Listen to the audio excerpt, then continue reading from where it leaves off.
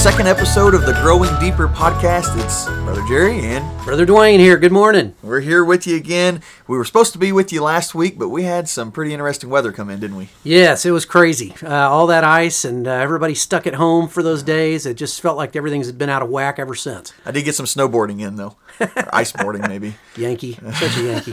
But it was a lot of fun. But with that, we're not in the office on Monday and Tuesday, and so we didn't record. And so we want to kind of recap a little bit from that previous sermon, that second sermon of the year. And we were talking about humility and this voice crying out in the wilderness. And we used John the Baptist to talk about that. And we walked through this point that John's voice wasn't necessarily, this cry wasn't silent and it wasn't a whimper, but it was this strong, passionate cry. And so you think about times in your life, Dwayne, where you knew that you had to stand up, or perhaps knew that you had to be passionate, yet knowing that it may not be the most popular opinion.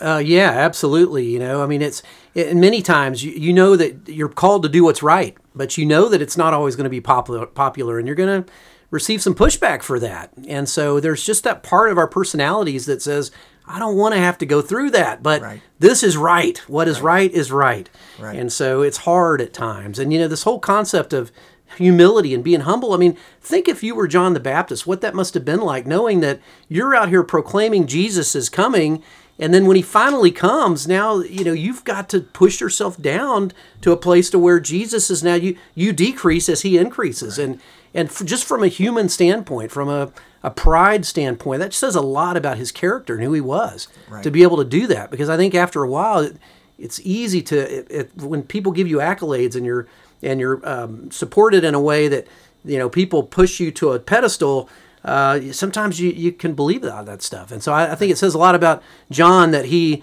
was willing to step back and allow Jesus to now take the stage. Yeah, and it's kind of an interesting thought, too, because John was kind of a weirdo. Like, he wore camel's clothing, like camel skin, hairy stuff, and ate locust and honey, and was kind of in the wilderness. And so this picture of kind of a weirdo, but he did have a following. He had disciples that he was walking through and baptizing, and he was using water to baptize them, talking about repentance, and there's this whole preparation. And so even his ministry before Jesus is this humble preparation for the one to come. And then when he does come, you're exactly right, he steps down. He literally takes the spotlight from this preparation ministry and turns it straight to Christ. Yep. And I love that. And that just what he says, I must decrease and he must increase. That's right.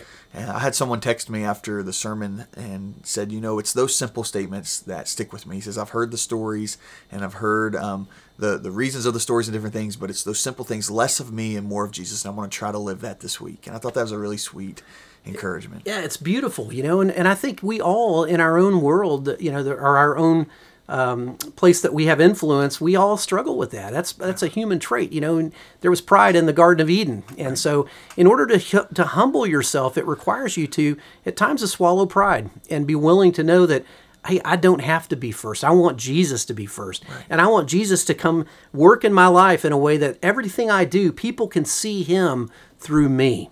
And I think if people can't see that somehow, you know, we're not really meeting the expectation that we're called to do, which is, quite frankly, to share the gospel through everything we say and everything we do. Right. So let me ask you this.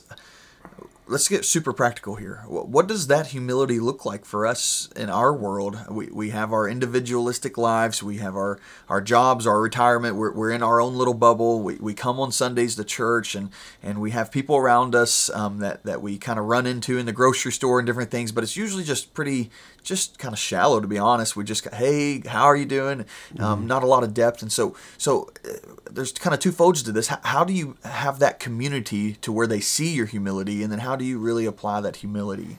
Well, I think a lot of it has to do with the posture that we take. I think that if we start our day in prayer and we remind ourselves through prayer as we're asking Jesus to come into our hearts today and to really flow through us, the Holy Spirit to flow through us, and if we take that posture every day, and as we go out, instead of having a shallow conversation, maybe we really sit and listen, hey, what's going on in your world? And is there anything I can pray for you about today? Yeah, you know, so that we really show people that number one, I care because I'm listening about you and I'm making the conversation about you instead of me, right? Right. So we take that posture of, I really want to know what's going on in your world, not let me tell you all about myself. Yeah. And then actually truly meaning it and saying, what can I pray for you today? Is there anything that I can do to pray for you? And meaning it. And, many times we say things like, I'm going to pray for you about that. Yeah. And one of the things that I've tried to do now is, rather than say I'm going to pray for you, let's pray right now about that. That's good. And so, we just make it a current deal right then.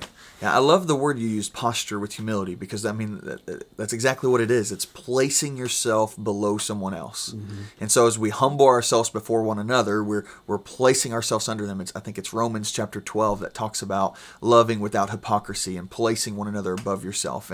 And there's such a beautiful picture of that when you ask them, how do we pray for you, you're literally saying, you know what, I'm not sharing my needs and burdens right now. I want to know yours to be able to carry yours with you.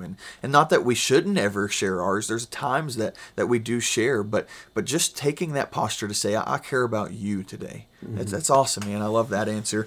And to think through also just the picture of practicality and being intentional in those places, whether you're in the grocery store and you have that special moment, just not being in a rush. Mm-hmm. We live life so fast. We do. Just really slow down. And humility comes with that slowed down life, I think. That's right. Absolutely. Yeah, we're programmed to be in a hurry all the time.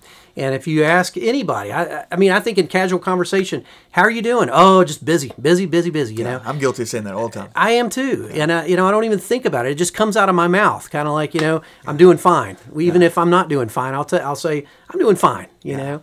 But I think that it's all in, we're creatures of habit. And I think if we are trying to become this year, to really change the way that we are and really be disciples all the time, I think we have to start our day before we get in that mode of I'm moving on, to really pray and say, right. God, work through me today. And God, where are you at work? Show me where you're at work around me so I can join you. Right. And when those opportunities come, don't step through it, but really get involved right then. God wants you, when you see an opportunity, you need to join him then. Right. And don't think, well, they're probably having a bad day. I'll come back some other time and talk to them. Sure. And then you forget about it. Or I don't want to offend them by asking if there's something going on I can pray about, And, you have to be intentional about it. And I think another part of that is that's the everyday, that's the casual bump-ins and making the most of those. But I think there's a huge part of humility that comes when we invite someone into our homes. When you take that next step, they get to see your life, how you live and what you do. And so inviting them into your home, I'd love for our church to have more of an inviting culture of people coming in, hey, come over and let me fix you a meal and just eat. And that's one of the most humble things you can do, because you're saying, I care about you. I want to spend time with you. I want to invest in you. You're important. Yeah, you're important, right. That's right. So that's a couple weeks ago with humility and the voice that cried out of the wilderness, the humble voice preparing the way of the Lord. I want to move into what we talked about this last Sunday, and the fact that God is the author of our story. And we really use John the Baptist there introducing his two disciples that were standing with him, one being Andrew, we know, and showing them, again, this is Christ. And we kind of have that transition, like we said, where he's trying to move the light. The story actually takes that transition, and we go away from John the Baptist, and now we move to this story of Jesus. And it's Nathaniel and Philip, but before that you have Simon and Andrew, and you have Simon getting told by his brother Andrew, hey, we found the Messiah. And this picture of him persistently bringing him to Jesus. And then Philip also goes and finds Nathaniel and brings him to Jesus. Even though he doubts, he says, come, you got to come and see. And so something I wanted to talk about is that idea of God writing friends into our story. And I know for me and you, we didn't grow up here in this town. We didn't go to Cayuga. We didn't. We're kind of implants, like we're brought into this, and I certainly felt that at first. Even though I was the pastor and I had these relationships, I still really struggled with this idea of really finding solid friends. Mm-hmm.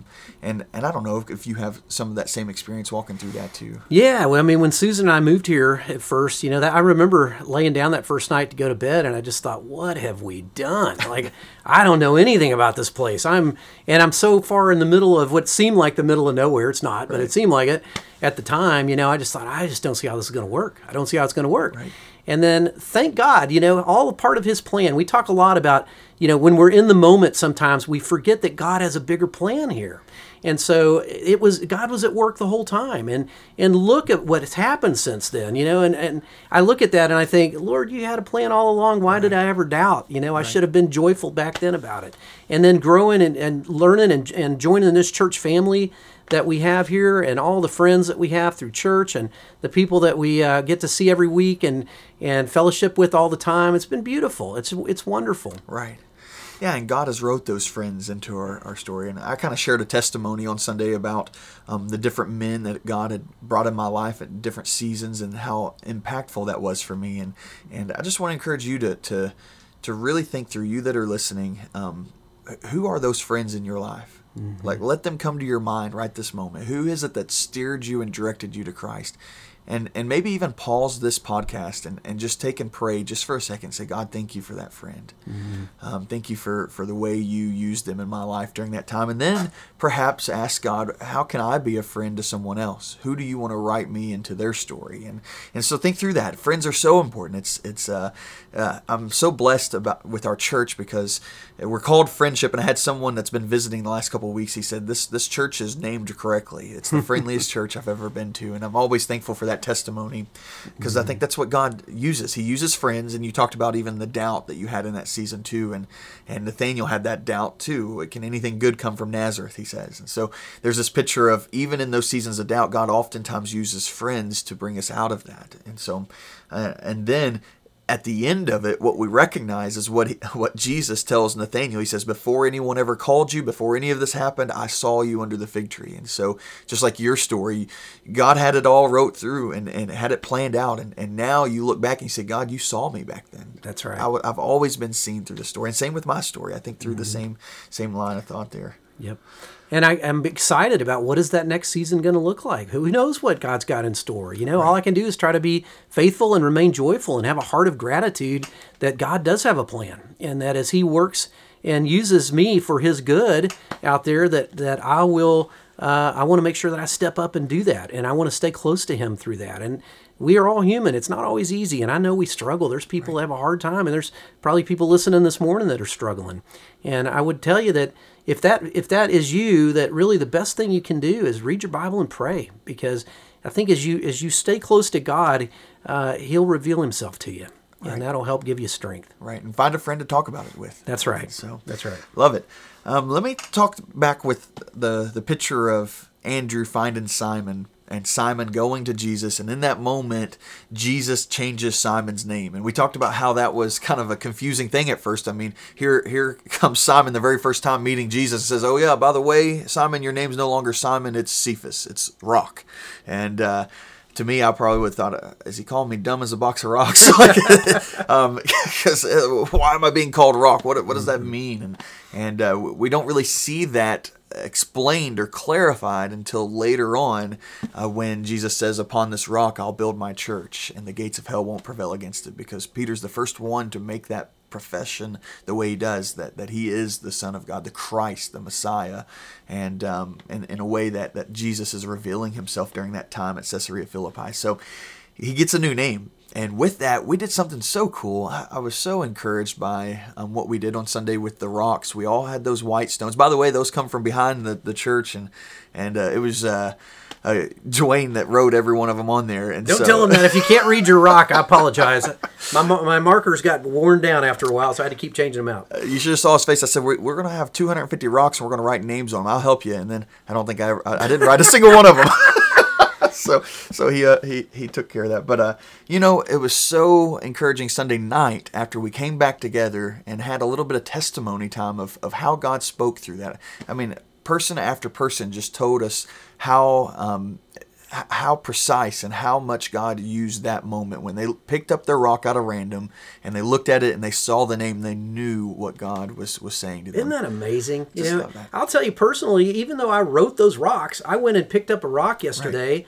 And it said renewed on there. And I felt like that speaks to me. That is so what's going on in my life right now. I had some health issues and some things going on. And, we're just starting this year and really trying to resolve myself to try to be just as faithful as I can be. And here comes this rock, that says renewed. And it touched me yesterday. I thought, man, that's amazing. God was working on that deal. Yeah. Me too, man. I picked up ambassador. And I was just like, I think that word is very descriptive of you, Jerry, for sure. I just love it. We had a lady who has just started coming back to church. She's a widow, and she lost her husband a while back. And this first week during this Become series, that was her first Sunday back in I don't know how long, like years. And she said, I'm really going to try to overcome this. I'm going to try to make sure I come each Sunday, and I'm just going to do this. I think the Lord's going to give me strength. You know what her rock was? What? Overcomer. Oh my goodness. And she showed it to me and just smiled from ear to ear. Isn't that something? And I was just sitting there greeting people as they're leaving, as I do each Sunday, and each person would just take their rock and just show it to me. And it's just, I saw God's voice. I saw him speaking and to each one of them, and the joy that brought. And so I love that, and that's how he does it. He just, I know it's simple, and the funny story. I get a text from one of our men in the church, a big kind of burly man, and he said, I don't know if God got this one right, and he told me his rock's name, and it was Precious. So, but even underneath all of the stuff going on in our lives, I think it's sweet to know that God sees us as precious. That's right. We're precious in His sight, right? So yeah. Well, praise the Lord, man. I love how God worked through that.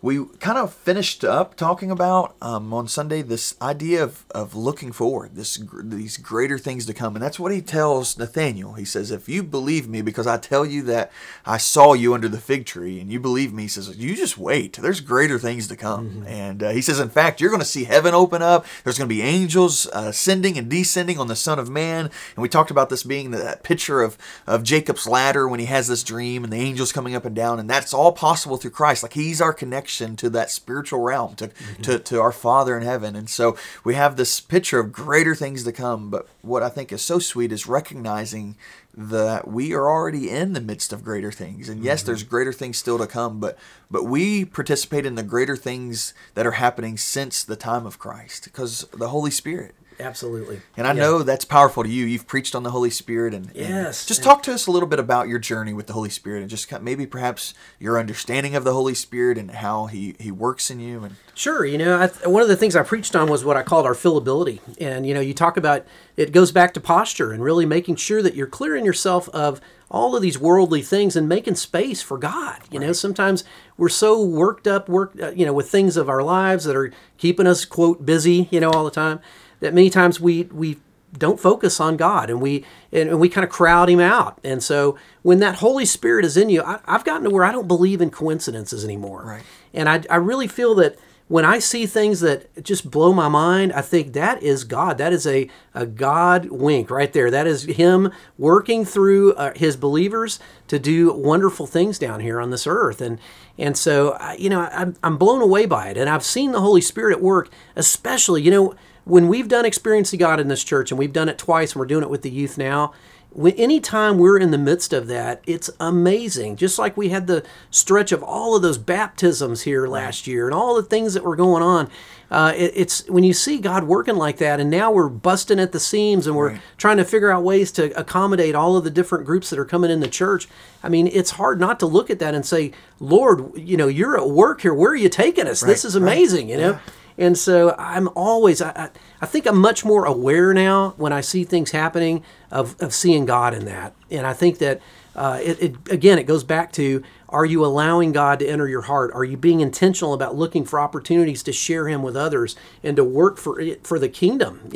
What's going on around you? Being aware instead of just going through life as a spectator, Yeah. And God, greater things are at work. When you think back about, John and at the time of the disciples, they didn't have the Bible, and it must have been amazing having all of this, their Jewish traditions and faith, and seeing a Messiah, finally here He is, after all of these years.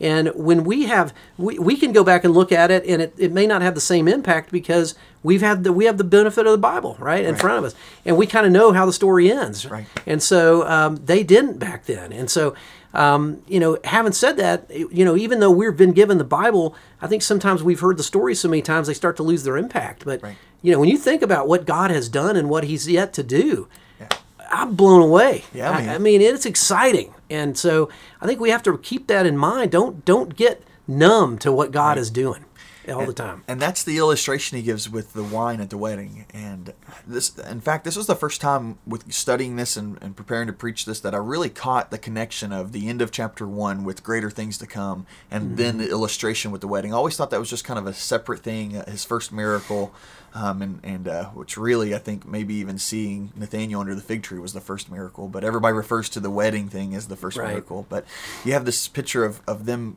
connecting together, and I think it was wrote that way for a reason. And I told them, I almost told a joke, and I said, maybe I shouldn't tell this joke, but I think I'm going to tell it to y'all now.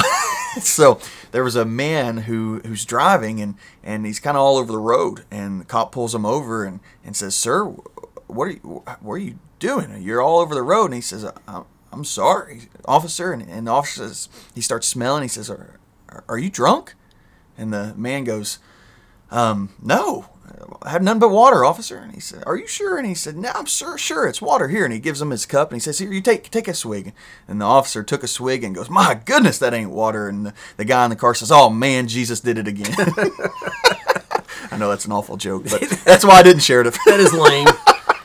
But the reality is, in that story, Jesus does turn this water to wine, and there's a purpose for it. It's not so that everybody can get drunk at the wedding. It's so that he can show them that there's a greater thing to come. It was the greater quality that came when, in fact, they were expecting it at first, but it came later. And we have this promise in Isaiah 25 of this great banquet, and he says there's choice wine and choice meat there, and that's not that's not what we're zooming in on. That's just trying to share the beauty of this event, the preparation that Christ has went through to make us invited to this place where the bride and groom are together. It's the marriage banquet, and the church is the bride, and he's the groom, and so absolutely, and he saves the best for last. And so I love it. Well, I hope you've enjoyed listening today. I hope you continue to grow deeper. That's the plan, is as we're going through God's Word on Sundays that we kind of rehash it. We come back through and say, "God, what is it that you want me to do with that sermon? I don't want to just hear. I want to be a doer of the Word, not just a hearer of the Word." Amen. So how can I be more humble? How can I recognize that you truly are the author of my story, that you are in control, and I can trust you, and I can come and see? It's something we didn't even hardly talk about, but the picture of him saying, "Come and see." So I pray that you come and see whatever he has for you. Love y'all. We'll talk to you next time.